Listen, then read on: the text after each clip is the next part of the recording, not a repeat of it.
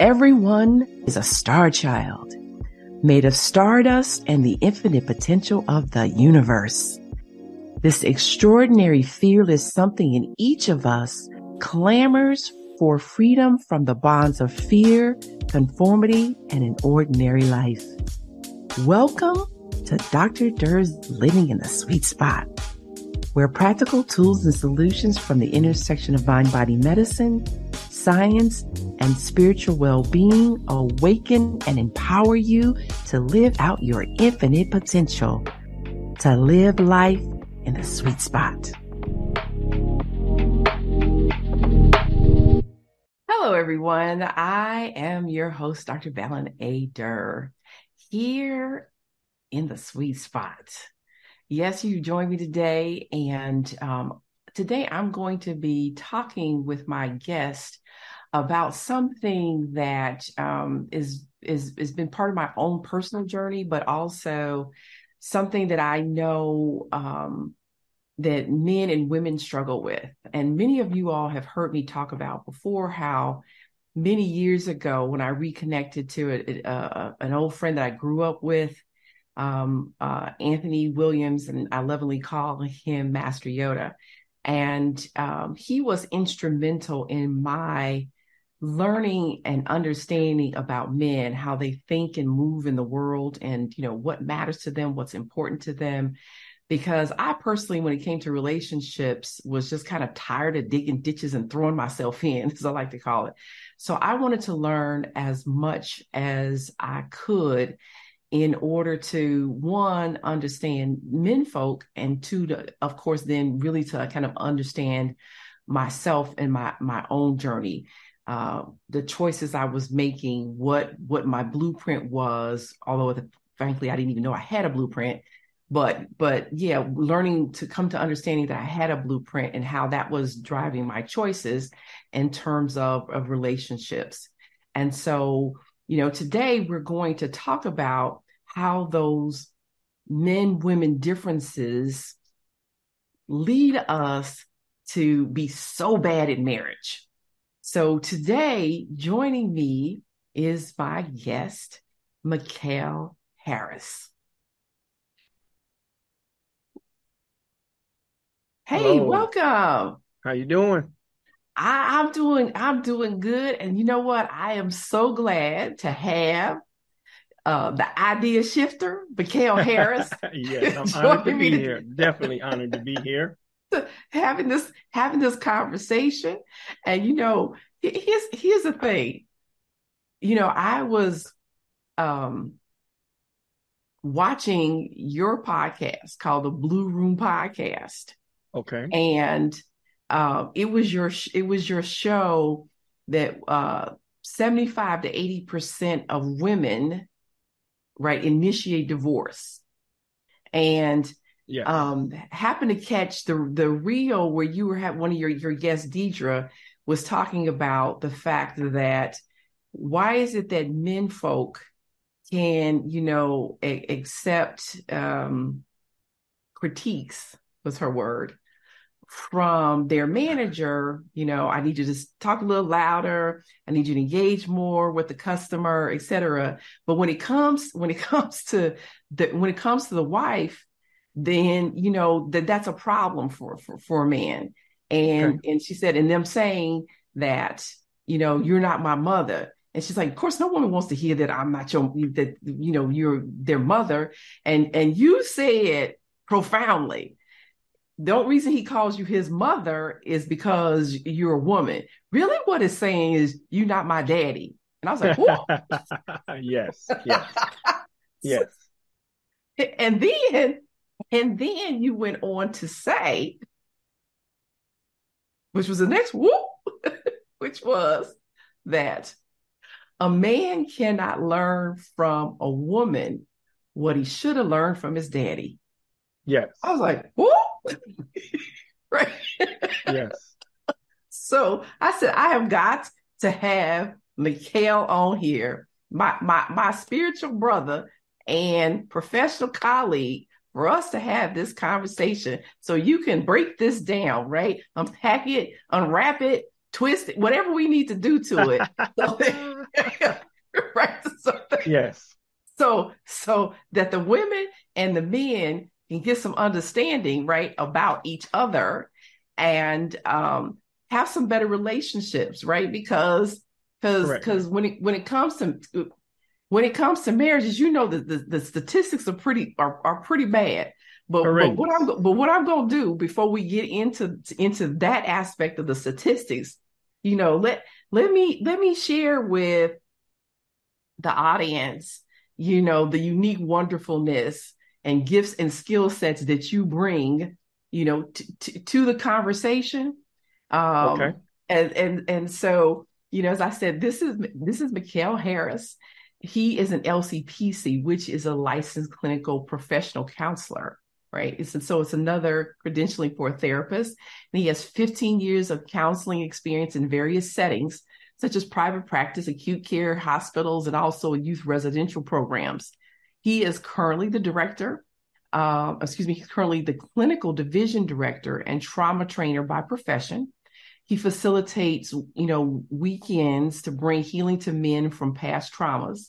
He is a dynamic public speaker, which y'all are about to experience, with a message of healing and freedom, and a relationship and interpersonal skills coach. He is the founder and host of the Blue Room podcast on YouTube, where he provides a space for men to heal and to be seen while challenging them and helping them grow in all areas that matter.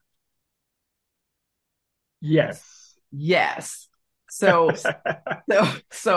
again, welcome my spiritual brother, professional colleague, the idea shifter, and let's start the conversation with that insightful commentary that you gave to Deirdre's to Deirdre's question. Yeah, so what I was basically talking to her about was the podcast before that was a lot about masculinity and manhood and fatherlessness. And it just kind of went along with it, in that there are certain things that men should learn from their fathers when they're boys. And now when they become men, it's hard for them to hear it from a woman because they should have already learned it from their father, meaning that there are certain lessons that a boy should learn from his father.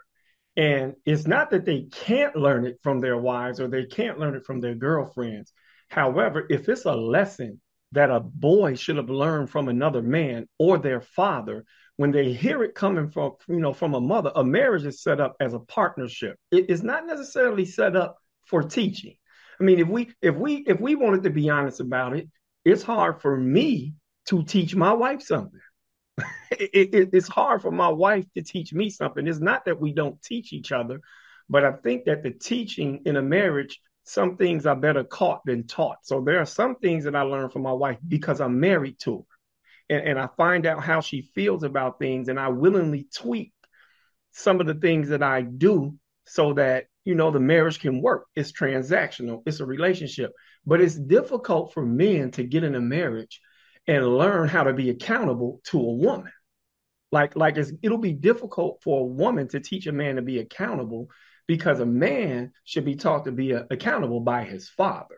There are certain things a man should learn how to do from a father, and it's different when you hear it from a woman.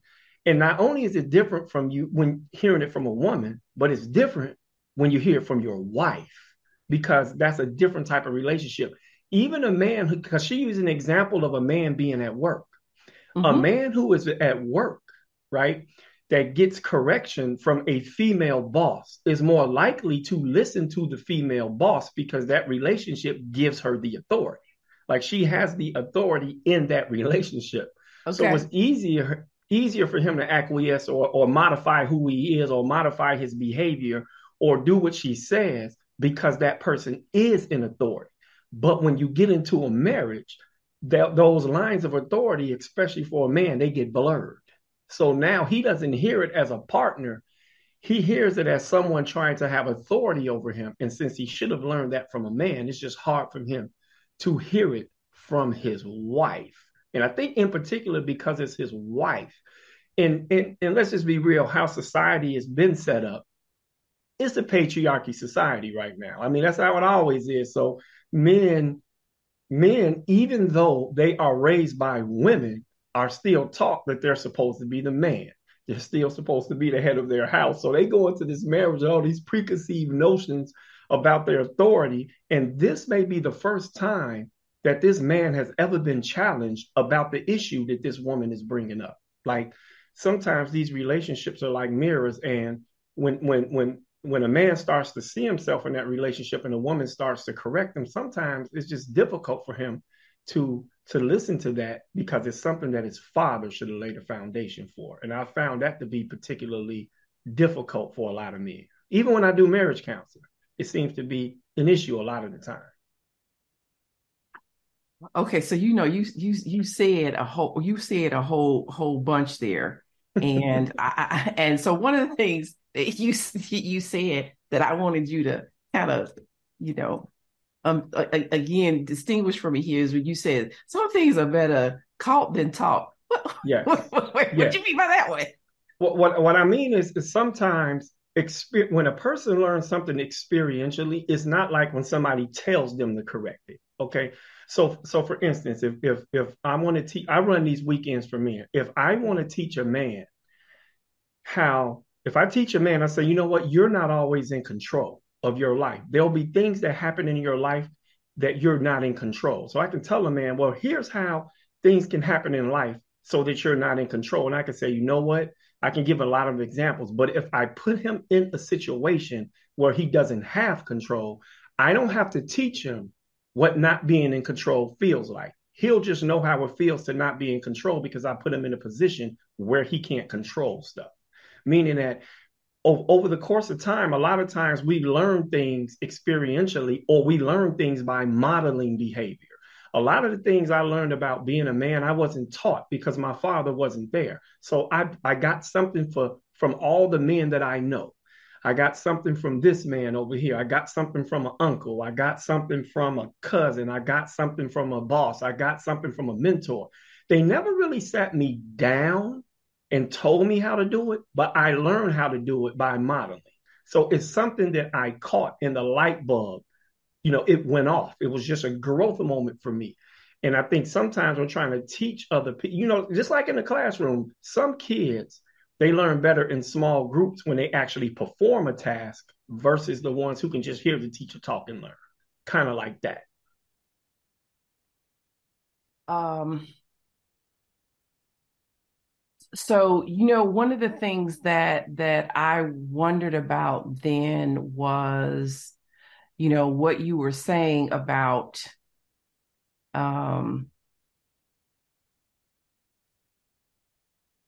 I'm sorry, like I said, some of the things you talk about, which is so rich that um, I'm thinking about the obviously the caught versus taught part, and it's the thing that I think too of is also a number of years ago, I went to a memorial service, and this was a family I had known since my teens, and some of the boys were younger than me, and the one of the boys said that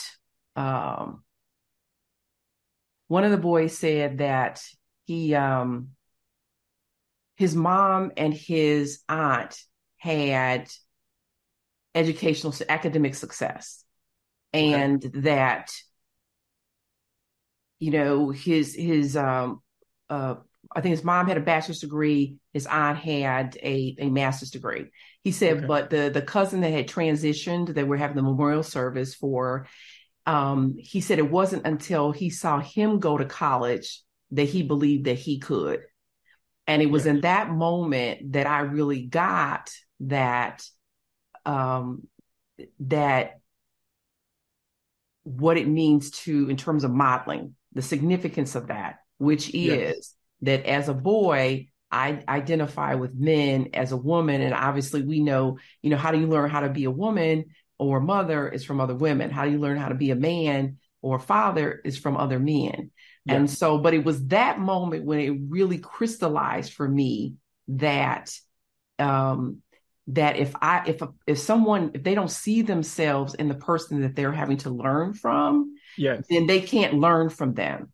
Yeah. And what he was saying is even though I have, a couple females in the family that have academic success, because I don't see myself in them, then I can't believe that I can do what they did. And so I think does that kind of speak to what it is you were talking about? Yes, yeah, and yeah, I think the issue, and that is the issue, that you have to see.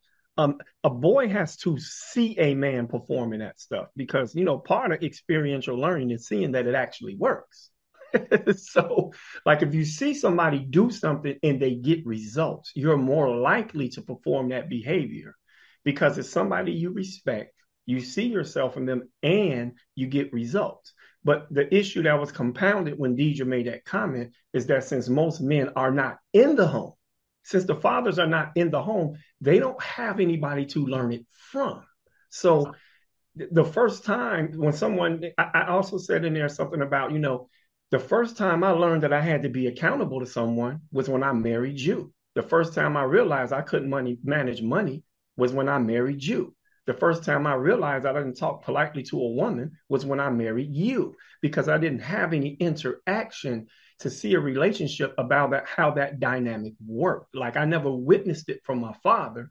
So when a woman sits me down and they say, well, you need to do this, you need to do this, you need to do this, it almost feels juvenile.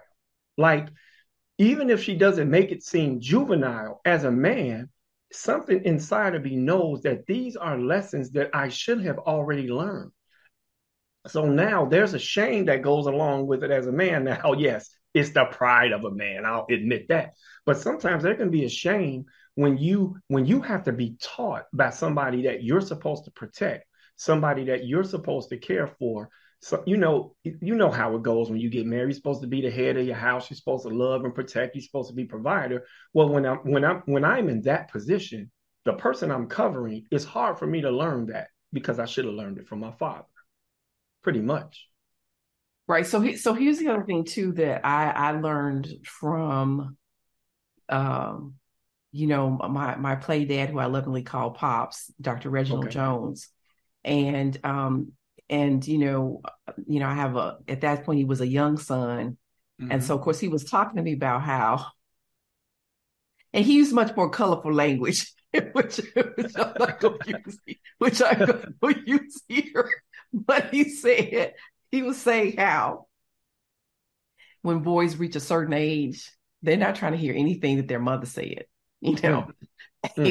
And so again, one of the again, Master Yoda, again, he used some more colorful language to describe Right. about when that testosterone kicks in. Again, they're not trying to listen. And Mm-hmm. so for me, again, I connect this to not only what you were saying about the father not being in the home and them not learning from the father. I also connected to that. And one of the other things too that I came to understand in terms of the languaging or the understanding of it for me was, I remember seeing this episode where they noticed that on safari, the elephants were attacking the cars more, and they didn't know or understand why. And so in terms of trying to figure it out, what they discovered was the poachers had killed off so many of the adult bull male elephants, Yes, that I've heard now that. they're not present to keep the adolescent males in check. And so what was happening was they were attacking more cars, one, becoming more aggressive, and two, they were also becoming sexually active much earlier, because, in the normal order of things, it's the adult male elephants that get access to the females, not the adolescent males. But Right. their absence means they're not keeping them in check in both of those areas. So like adolescent boys do, they just running wild. Yep, Boys that's right. gone wild. Yes, yes, yes, so, so I'm raising that question to say, is that to me, is that also kind of the origin of it? As boys mature, as males mature, they reach that age, of course, where hormones are kicking in, and there's just kind of seemingly natural tendency not to respond to a female whose approach, in my experience, typically is softer, yeah, than a man's. Number one, in my experience, y'all only gonna do so much talking, and that's the other thing I learned when men say women talk too much. It's not to me. It's not always about the amount that we're talking. It's also that we wait too long before we take action. In okay, my experience, a lot of men, they say something one or two times in terms of their kids, and then they getting checked. right.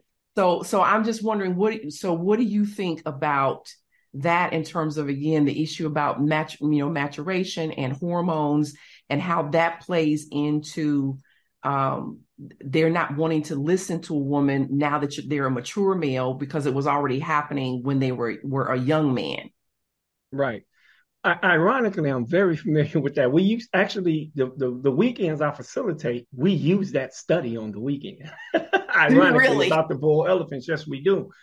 And I think it's one thing that in Well, I society, just say, I just want you to know, I called you my spiritual brother and, professional colleague for a reason.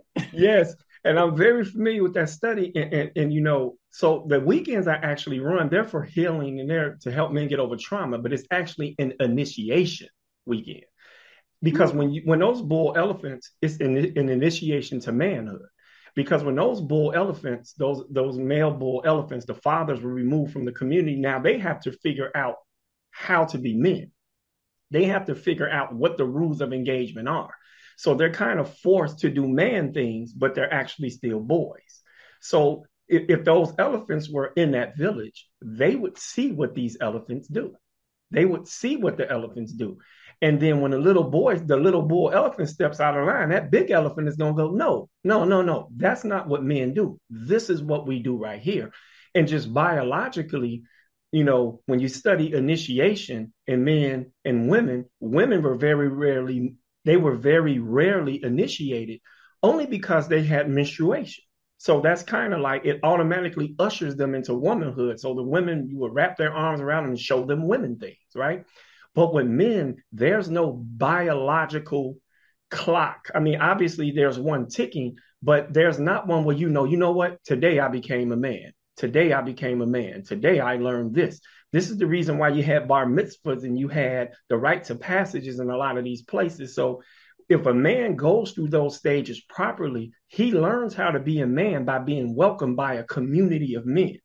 So in Aborigine tribes, even in European third world countries, and especially in Africa, you had these rites of passages because men had to be taught how to be men by other men.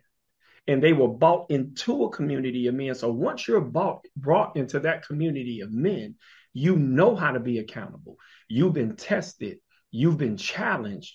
And the Mm-hmm. lines and the boundaries are drawn for you appropriately about how you're supposed to navigate and how you interact with your world. So if we put that in terms of a marriage, right? When you put that in the terms of a marriage, a lot of the men who get married in today's society, I'll say for my generation, we have poor conflict resolution skills. We have poor interpersonal communication skills. There are certain things we did not learn. So we're already going into these marriages with deficits. So women are actually forced to teach men things that they should have learned from their fathers. And you're a psychiatrist. There's certain points in a human being's life where they're more likely to learn things in certain stages than they are if they pass that age of development. And that's the thing that we're trying to teach men boy stuff. So now when she married the man, he's a boy. And if he doesn't grow up and he doesn't find some way to take care of that little boy, if I don't find a man to teach this little boy, or I don't go to therapy to teach this little boy, or I don't get books to teach this little boy, then the wife is forced to raise a man, but he's actually a boy. And it just creates this tension where it's too much on this woman's shoulders because she didn't anticipate she married a boy.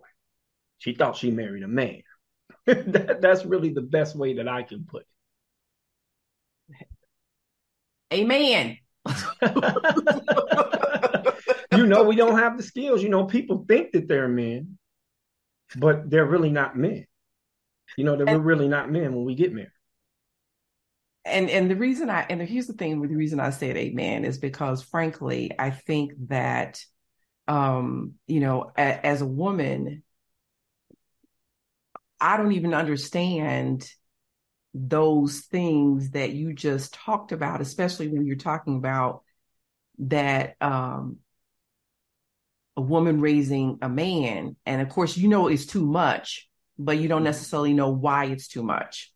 Right. And, one of the things that, I'm a huge advocate of is the fact that, I've developed because, I'm a single parent, been divorced for a number of years.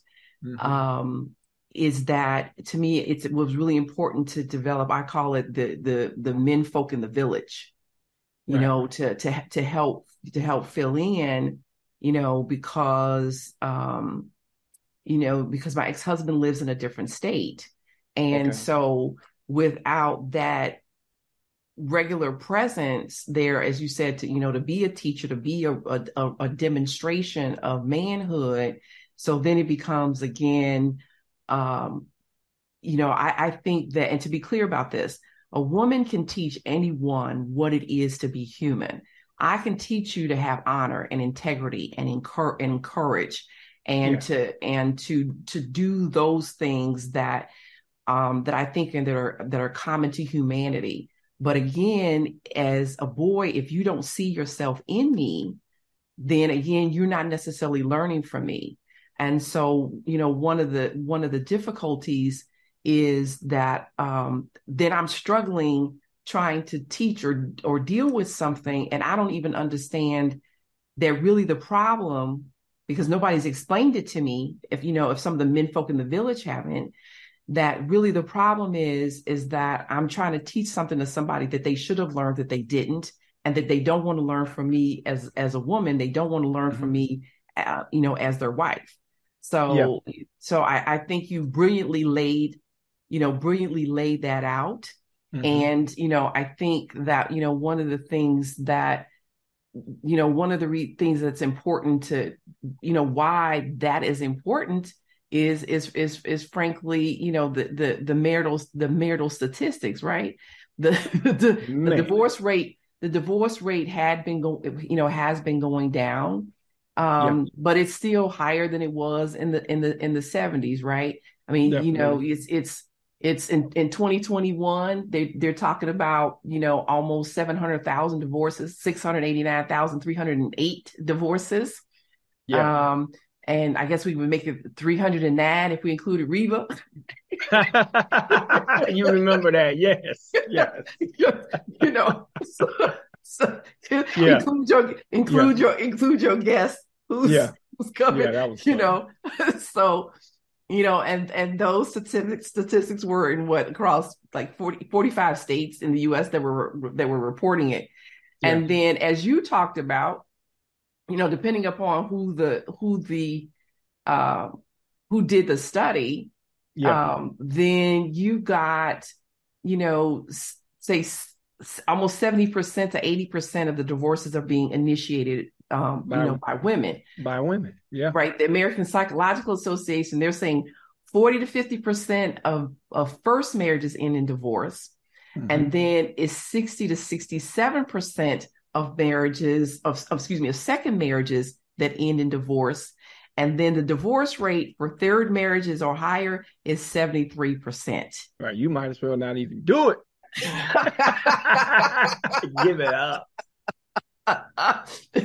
Yeah, because you ain't doing it right. Right. Yeah. Something wrong. Shoot. Yeah. Right. hmm Absolutely. Absolutely. So I thought, that those were, uh, so this is to me, a really important conversation, to Yeah. have, because I think a lot of people, frankly, if we was just to tell the truth, I think a lot of us, we don't really know what we're doing, when it Mm. comes to marriage. And I Yep. think that we don't understand that a lot of that has to do with the man woman differences. I think that it has a lot to do, like I said, with we're getting a blueprint from our families, and we don't even understand it's a blueprint. So we don't understand that we're rebuilding the same structure. And so some people, guys, like I say, some people get a blueprint maybe for a 3-bedroom house. Some people get a blueprint for a house that maybe 4,000 square feet. But some people get a blueprint for an outhouse. Right. Right. Right. So we get a blueprint Mm-hmm. for an outhouse. And I think the average person prefers to have indoor plumbing. Yeah. So, Yeah. right.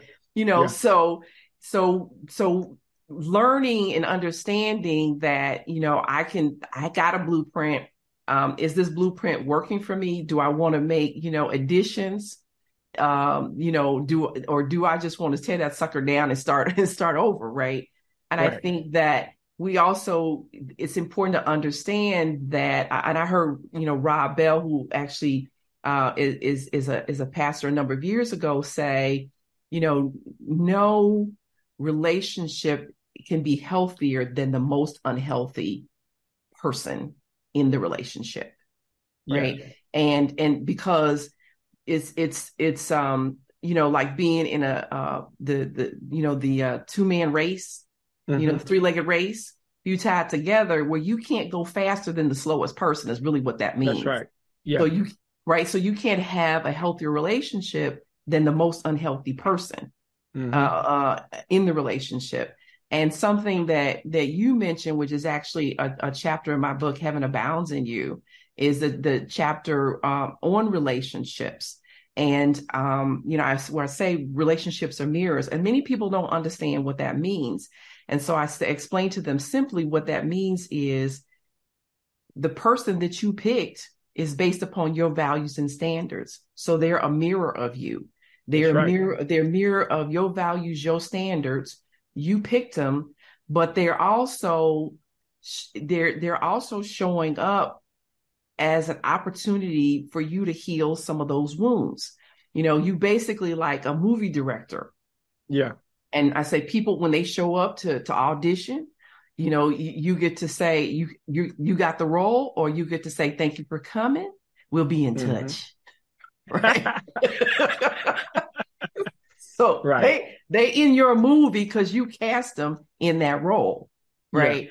So I think that's another thing that people don't necessarily understand about how it is that they're creating these relationships, or in marriages that are really reflective of their thoughts and their beliefs and their intentions. Again, as I said, and their opportunities to grow, to develop, to Mm-hmm. mature, to heal, right? Yeah. Yeah. Well, it's funny you use movies, right? Because there's certain things called previews, right? So the Trailer. thing about a movie preview is that, man, I'm telling you, have you ever watched a movie and every single action scene in the movie was in the preview? So when you actually watch the movie, you go, you know what? I thought it was more action than this. I mean, because in the movie preview, they geek you up for the movie. Like you're really, oh my God, this is going to be the greatest movie in the world, greatest movie in the world. And then when you go see the movie, you're like, this movie is not what I thought it was going to be. And I just believe that relationships they work the same way because people have a definition of what marriage is, and then there's what marriage is. And these expectations, sometimes we have expectations as human beings, and we just have expectations, but we really don't know what's required to actually fulfill those expectations. So like you can have an idea of what a marriage or a relationship is going to be like, but you do not know what it takes to create and fulfill that expectation. And the thing about marriage is deceptively, and it's just how life is designed. At the beginning of something that's based on love and happiness, better or for worse, most people anticipate the better. Like they don't plan for the worst. I always say, what do I say? You hope for the best, but plan for the worst. That's kind of how I live my life. That's why insurance exists. But the expectations that a person has, going back to your point, they don't know what their expectations are rooted in. So they don't know the motivation behind their expectation. They don't know the root of their expectation. They don't know the anchor of that expectation, nor do they know the part they play in the expectation actually coming to pass. They don't know, and most of us don't know, men and women alike, they're trying to write the story of their marriage. But we don't have the power to write that book. That book kind of writes itself based on the interaction between the two people. So a lot of these marriages fail. It's simply because of expectations. It's simply because the movie did not match the preview. Like this preview. Yeah. Or as I would say, the sizzle reel was a fizzle reel. Yes. It's like you just and I think marriage is one of those things that, like, do you ride roller coasters at all? I do. Right. Most roller coasters, when you ride them, look scarier than they are when you actually get on them. So like when you look at them, people who don't ride roller coasters, they imagine it to be something that is not. But when you actually ride that roller coaster, it's like, you know what? This ride was pretty cool. But what happens in relationships is that, you can't see the track. You can't anticipate any and everything. And I believe that when people have expectations, they're comparing what their marriage is to what they thought it was going to be. Let me give you one example. This is going to make it so plain. When I first decided I wanted to marry my wife, bless her soul, I love my wife, great mother. And you all have been married for 15 years. 15 years. But this is my second marriage. Right. So my first sizzle reel was a fizzle reel, right?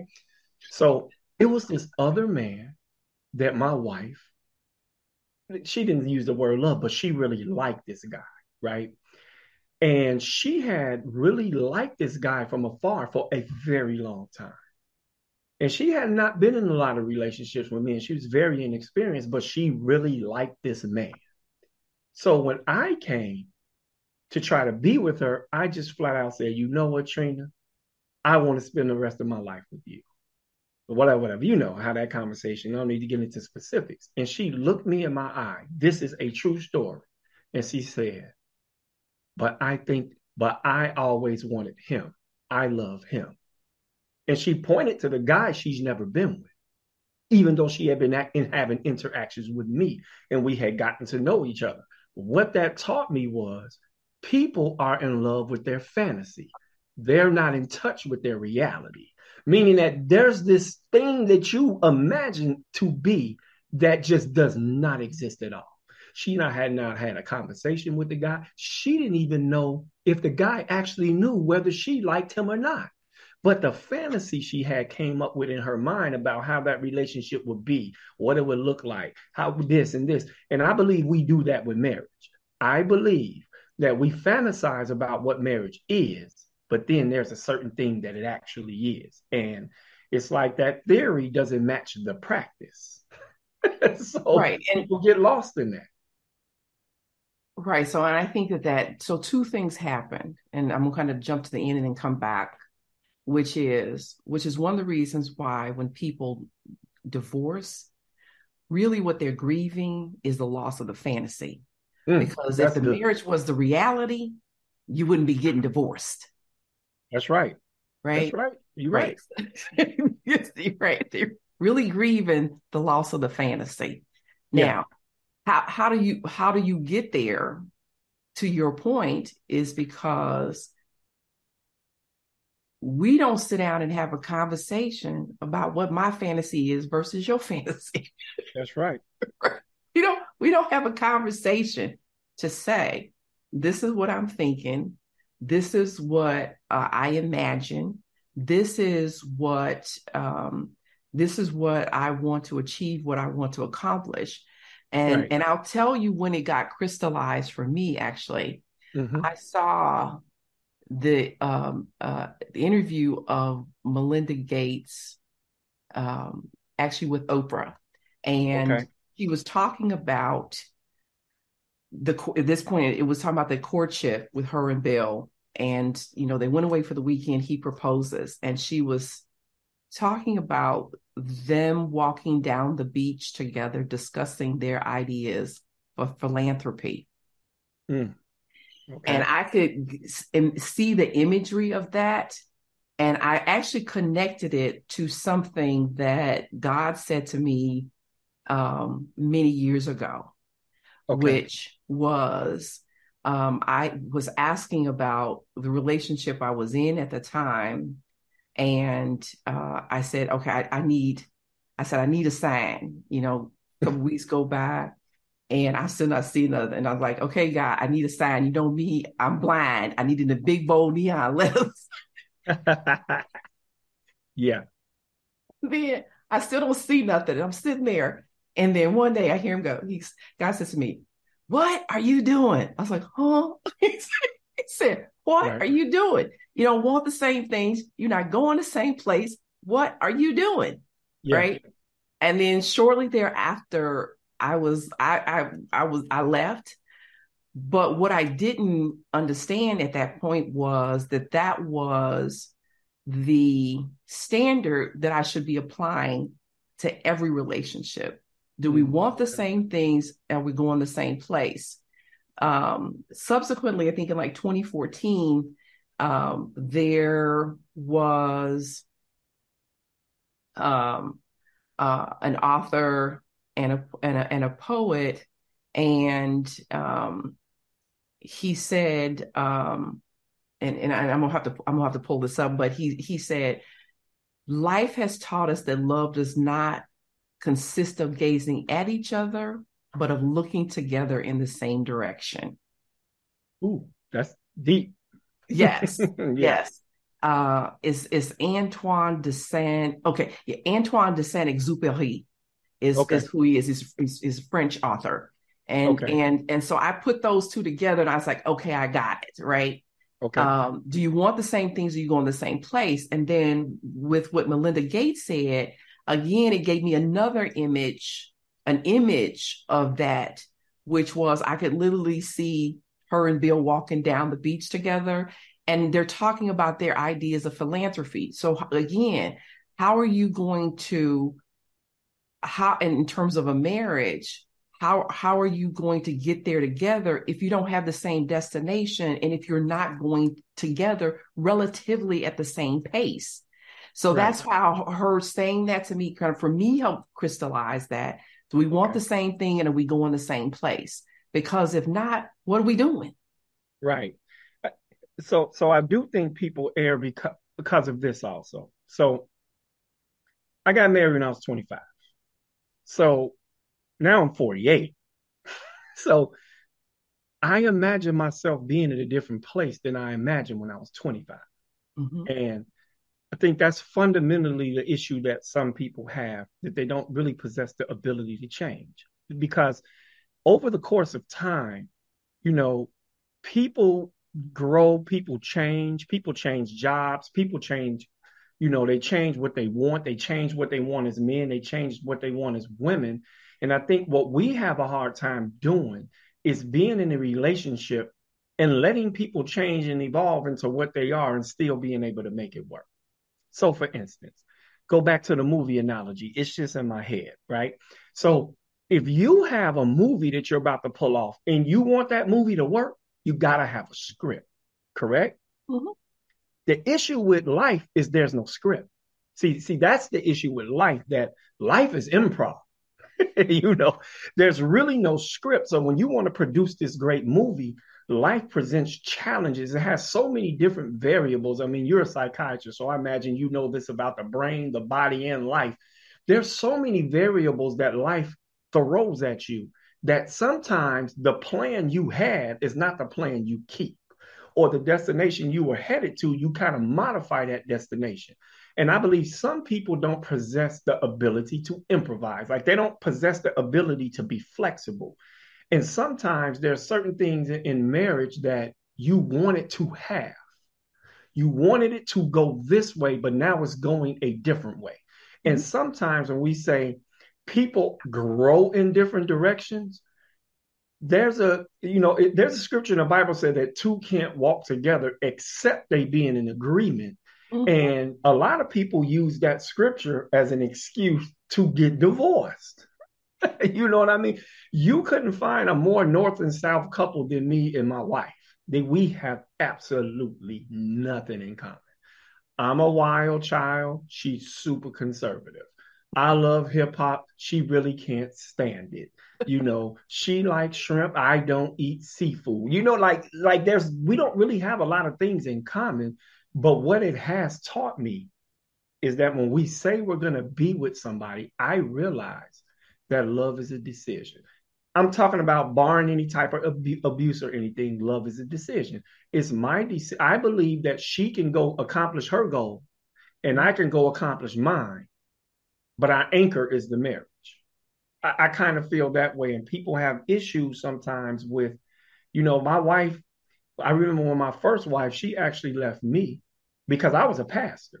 And she said, you know what, Mikkal, you are a wonderful man, but you used to be popular. You were wild. You were the life of the party. You're not that guy anymore. I don't want to be a pastor's wife. She made it really plain, meaning that, now, mind you, she knew I was all these things when we got married, but she didn't anticipate that would happen.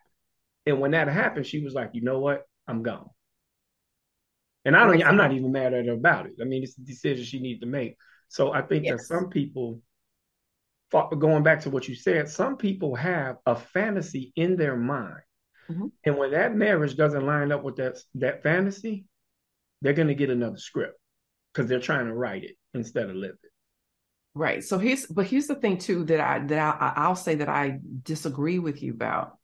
Okay. You and your wife could not remain married for 15 years if you all are not the same, like-minded about those fundamentals that matter. No, fundamentals.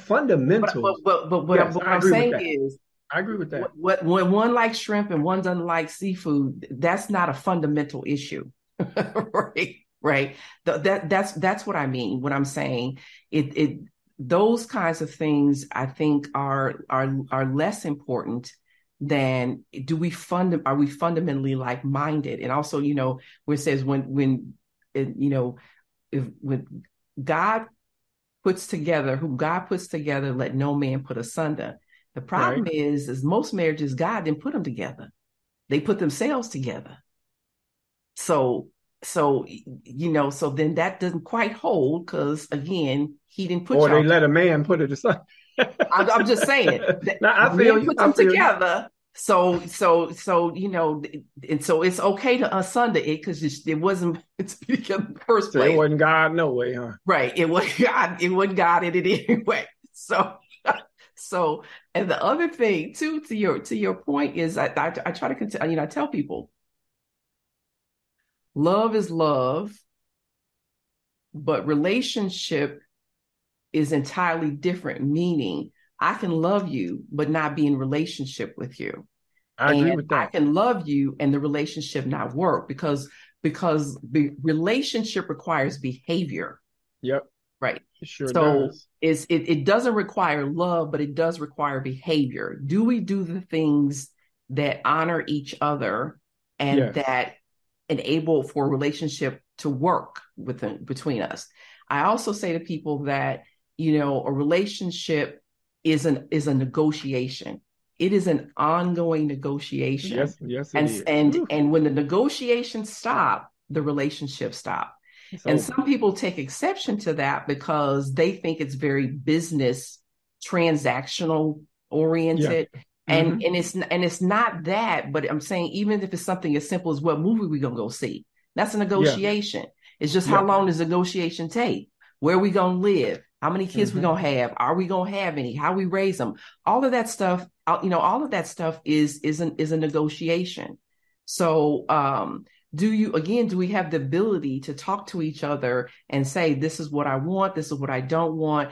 And it takes courage. Am I willing to tell you the truth about who I am and what I want? Are you willing to tell me your truth about who you are and what you want? Yeah. And again, to your point, the growth can be occurring at different rates, but are we able to bridge whatever the differences are enough to be able to maintain the relationship?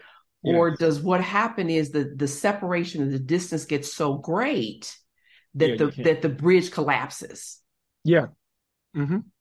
Yeah, I agree with that. Like the you know, and the belief that, like I said, I do keep going back to fantasy because I actually got with my wife because I thought that she possessed the ability to struggle.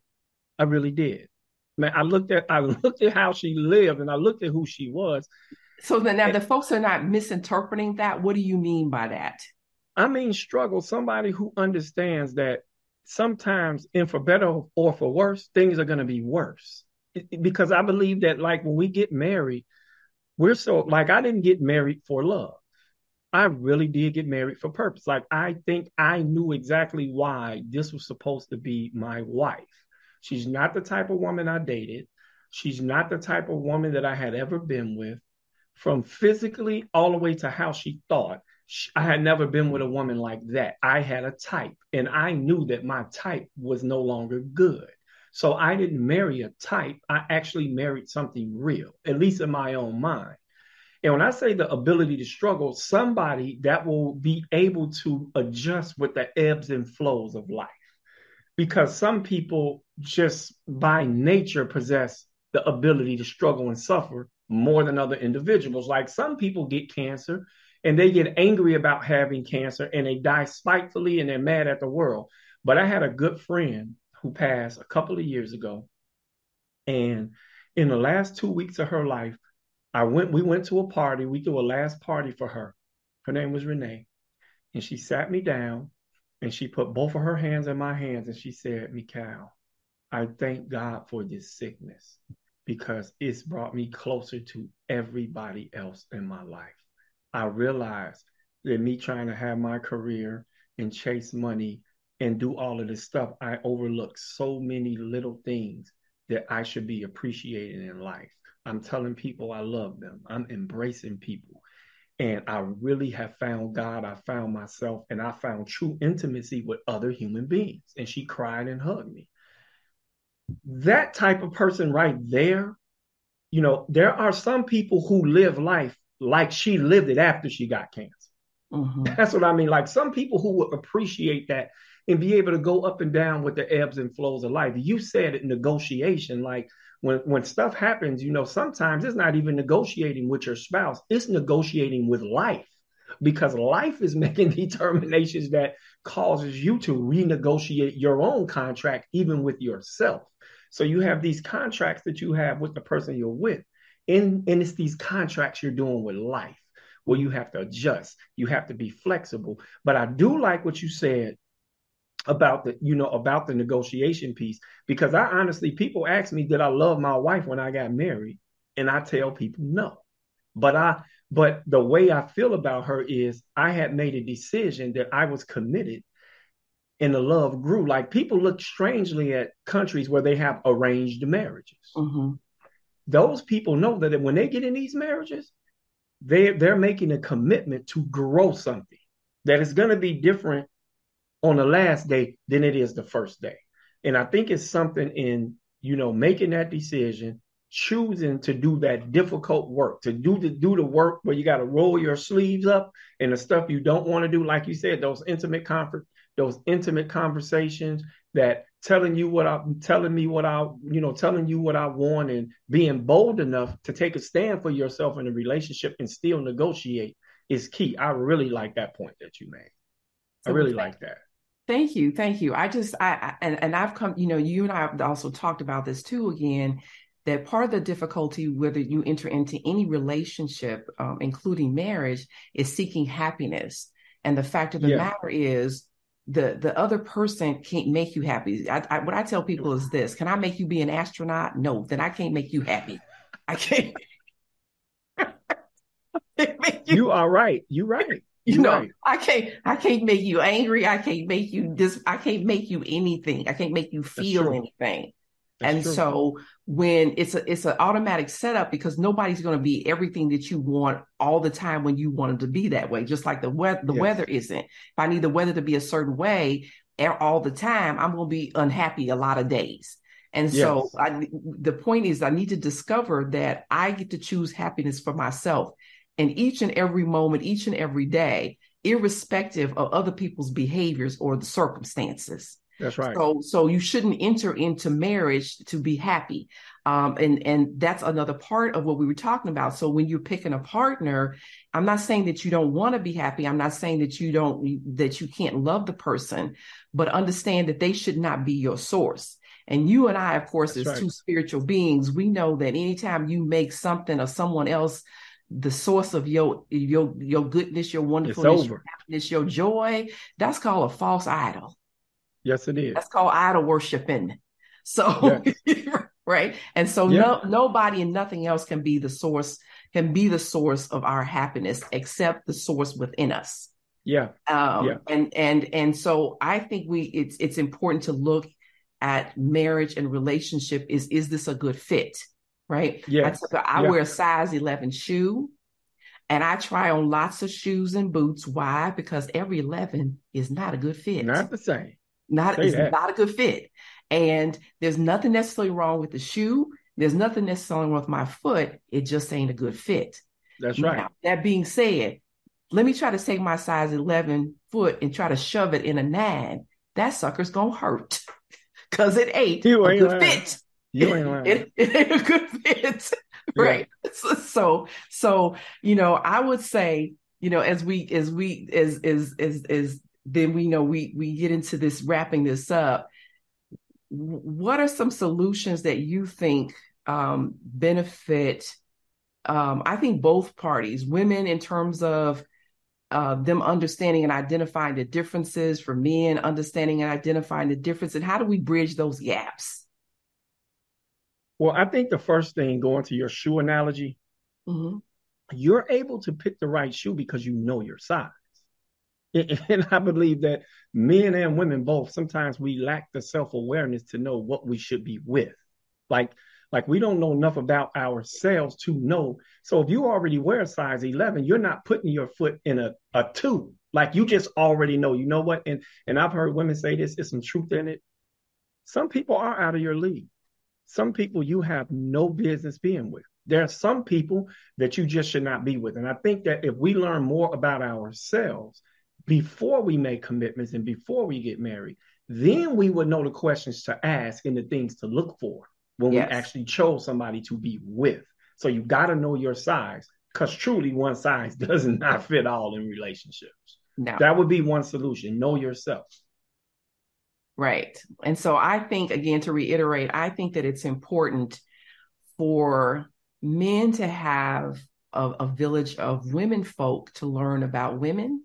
And I think it's important for women to have a village of men folk to learn about men. Yeah. There's one of my dear teachers and mentors. He says of me that my thinking is a hybrid thinking. He says it's not quite male, it's not quite female, and that's because I've spent a lot of years learning from men and understanding, and so my thinking is more hybrid. So I think that's important. That if you want to learn about men, learn about them from men. If you want to learn about women, learn about them from women. Right.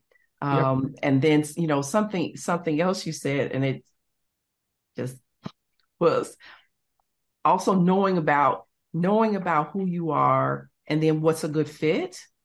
Yeah. And then you got to be real clear about what's in the benefit package. You're exactly right. You're right. You're right. You're right. You're right. You said that. I was like, you gotta be. I remember that. You remember that. So yeah. Yeah. That benefits package. Yeah. Yep. Right. So You're right. I think that, again, what we're talking about is being clear about who you are, what you want, what's a good fit, being willing to communicate those things. And I think that also in terms of I should be able to say to you what I want from you. I should be able to make requests from you and not be kind of vilified or made the problem that I'm making a request from you. Yeah. And vice versa, right? And we negotiate that. I think, and you and I both do therapy with people that a Yeah. lot of folks are children or adolescents in mind and emotion in adult bodies, and they need the assistance from a therapist with the tools and skills to help them heal their childhood wounds. And Yes. and so I think it's important that people do individual therapy and, and family therapy. We talked about the communications. And the other thing too that you said, I want to make sure is people need to be accountable, right? Yeah. You talked about that. Yeah. Not only accountable for me and my needs and my wants, but I'm accountable to the unit to the family unit and to the community. Yeah. And I use a mobile, like the mobile hanging over the baby's bed. Because when something I learned from John Bradshaw many years ago, when you touch one part of the mobile, it sets the whole thing in motion. Why? Because it's all connected.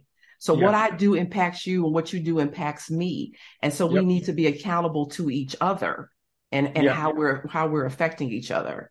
So, I just want to thank you, of course, for coming on and just having this marvelous conversation with me. And I'm sure we're going to pick this up again. Yeah, we will. And you know what? I want you all to check out the Blue Room. Mikel Teller's The Blue Podcast Room, right? The idea shifter. The idea shifter, right? Yep. Don't worry, I'm going to invite you to the Blue Room. You can come in whenever you want. I'm glad. I was honored to be here. Thank you. Well, and thank you for the invitation. And so, folks, they can find you where in terms of social media and what other platforms? It's right here at Move Your Life, MOVEYOURLF on YouTube. That's where I am. And then on Instagram, it's just my name, Mikkal Harris. Facebook, Mikkal Harris, MIKKALHARRIS. That's it. And you'll see some content that can be edgy at times, but I'm really trying to improve men and challenge men so we can get in these marriages and actually do what we need to do. You know what? I just think you just keep it real, right? You keeping it real, you making it real, you making it understandable. And some of it is definitely is thought provoking, it's engaging. Some of it is mind blowing. It's gonna pull you up, it's gonna lift you up. It's food for thought and it's food for your soul. Yep. So thank you. I had a good time. Absolutely. And same here. Just wonderful conversation. And so, so with that food for thought and food for your soul, I am your host, Dr. Valen A. Durrs, awakening and empowering you to live out your infinite potential, to live life in the sweet spot.